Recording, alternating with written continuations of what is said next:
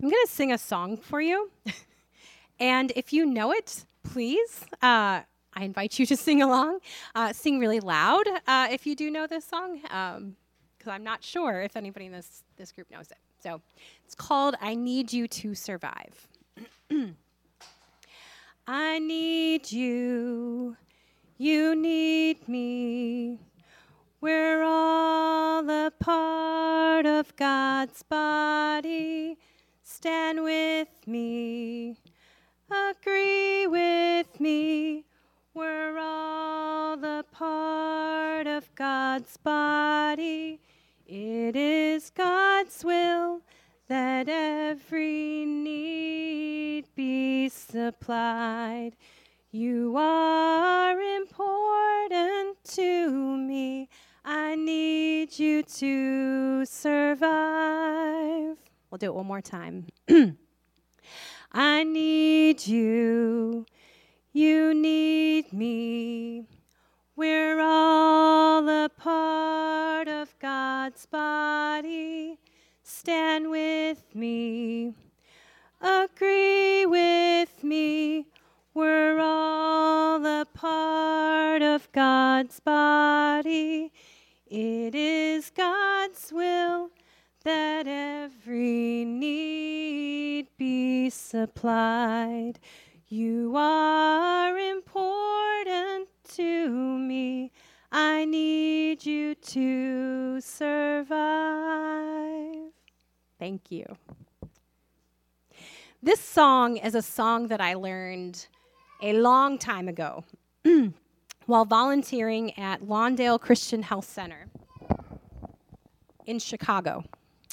Nearly every morning before the health center opened, employees and volunteers would gather in the front lobby to greet one another, to sing songs such as that one, and to pray together for the days ahead.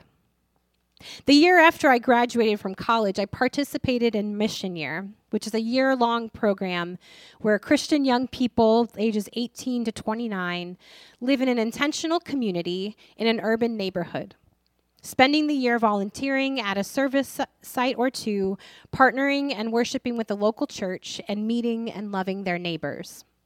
I was 22 at the time, and I lived on the west side of Chicago in North Lawndale with 5 other young adults. I've got lots and lots of stories. I'm only going to share one today. Lawndale Christian Health Center was one of the main sites where I spent my time volunteering during the year.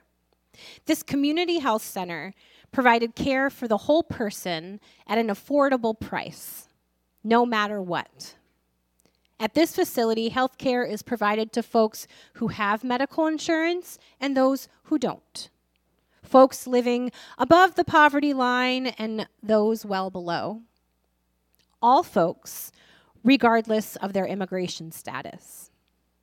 And if you're not familiar with Chicago, it is a city of neighborhoods, many of which are culturally and racially distinct.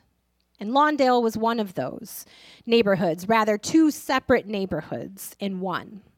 North Lawndale, which was primarily composed of folks who were African American, and South Lawndale, or La Vallita, or Little Village, which was primarily composed of folks who were Hispanic. These 2 neighborhoods were rich in culture, but they were also some of the poorest neighborhoods in the city.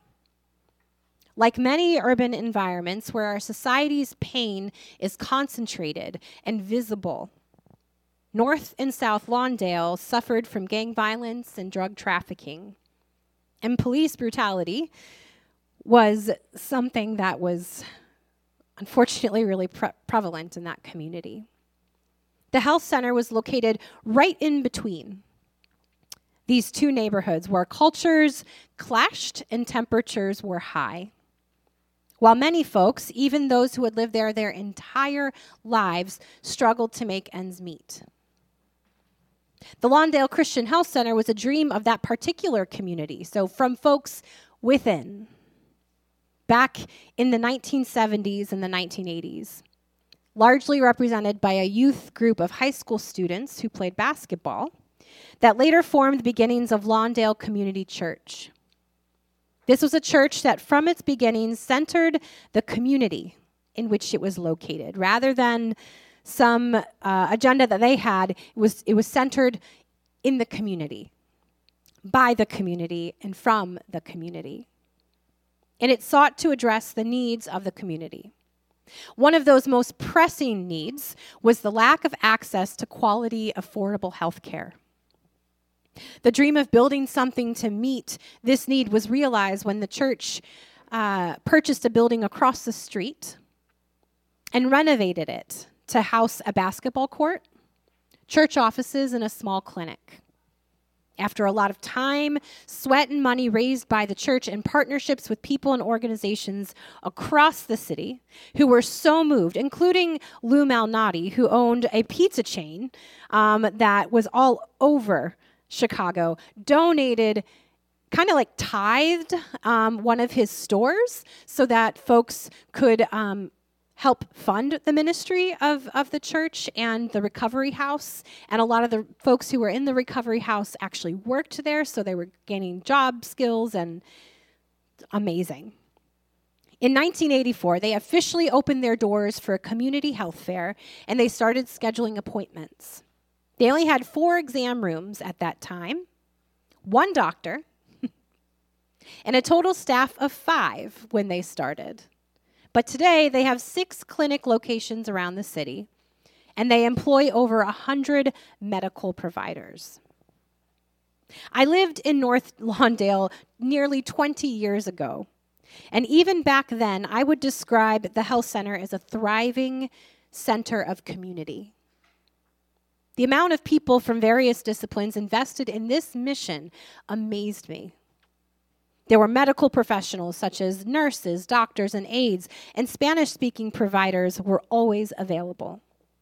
There were janitorial staff members, receptionists, schedulers, and folks who performed data entry.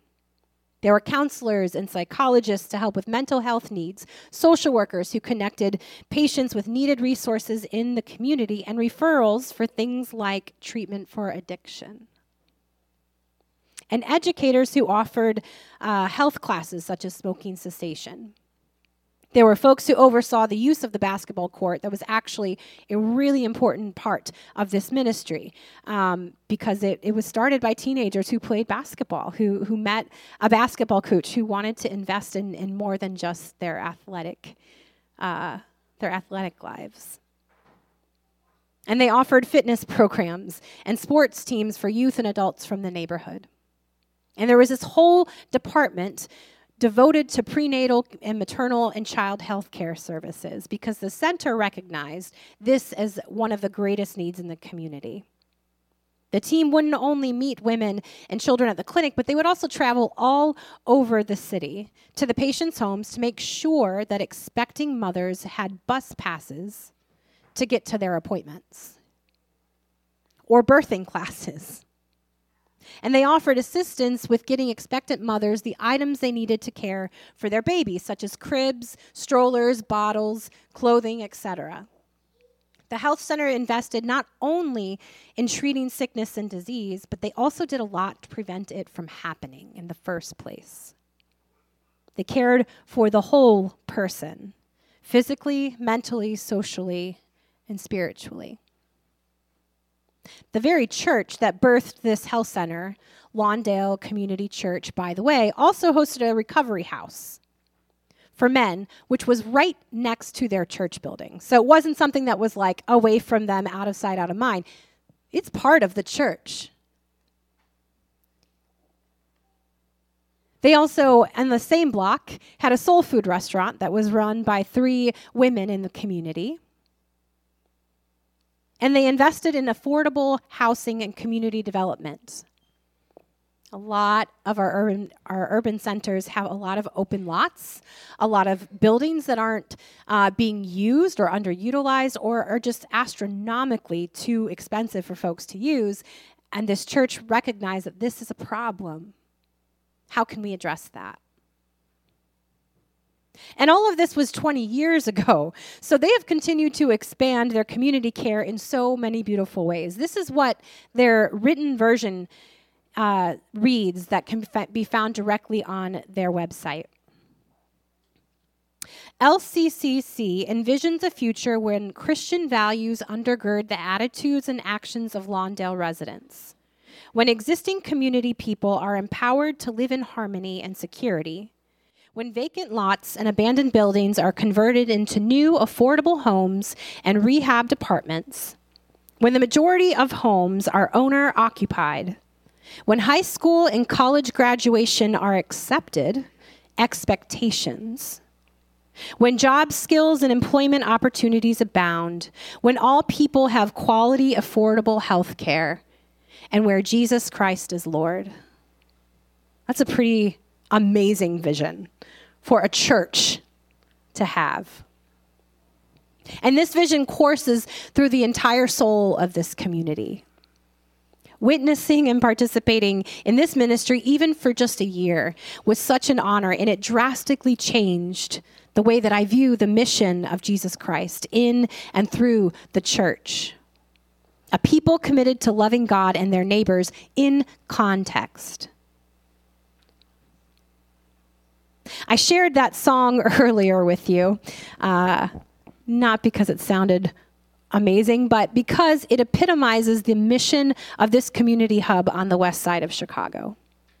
Where things stand today are not what they were back in its beginnings. Back in 1978, when the church first began, each new person, group, medical professional, and neighbor that joined brought new vision and capacity to the church's various ministries, including birthing this incredible health center.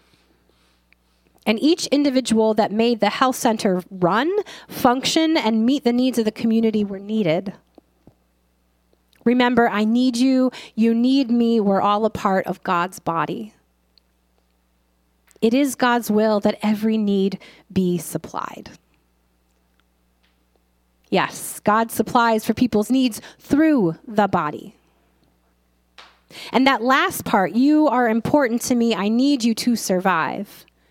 That might sound dramatic to some of us, but this is reality.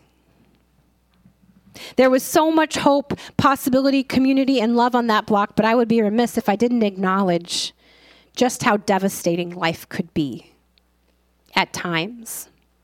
And the folks involved in all of this goodness also experienced great suffering and pain, as they were not immune to the tragedy and the trauma in their community.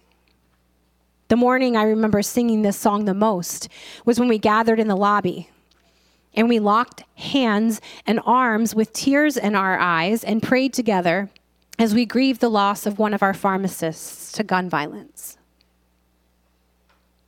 Because not only did God call all of those gathered in that lobby to provide for the needs of incredibly vulnerable people, but they were vulnerable too.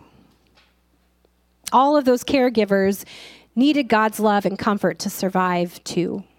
And that often came in the form of each other's embrace.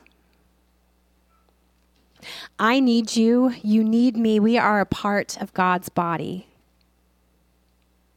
I would offer that this is the paraphrased version of today's scripture from 1 Corinthians that Anne read. This is what it looks like when we recognize that each part of the body is important and necessary for the good of the whole. The Corinthian church, the recipient of this very letter from Paul, lost sight of each other's importance in the body.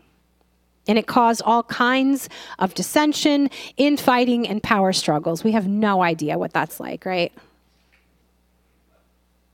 In this metropolitan church, divisions and hierarchies were drawn between those with lots of resources and those with not enough. Between folks with status and power and those seemingly always in the negative. But Paul wrote to both of these groups to bring them back to the center of the body of Christ, where there were no such categories or distinctions. To those who were all puffed up and thought less of others and a lot of themselves, he says, stop. Everyone is equally important. You're missing the blessings and causing others to shrink. And to those who thought less of themselves, he also says, stop. You are just as important to this body as anyone else, and we need you to live in our fullness, to survive. He reminds all of them, you are all a part of God's body, and you each contribute to God's body in distinct ways, not better or worse. God's desire is not for you to all be the same. God wants you to serve in the unique ways that you have been gifted to serve. And your gifts are to be used for all y'all, not just all y'all. While we live in a different time and space, I wonder how this story and this scripture sits with you. And we have a couple moments for some discussion. I'm wondering if you have ever witnessed or experienced this kind of community where everyone offers their gifts for the good of the whole.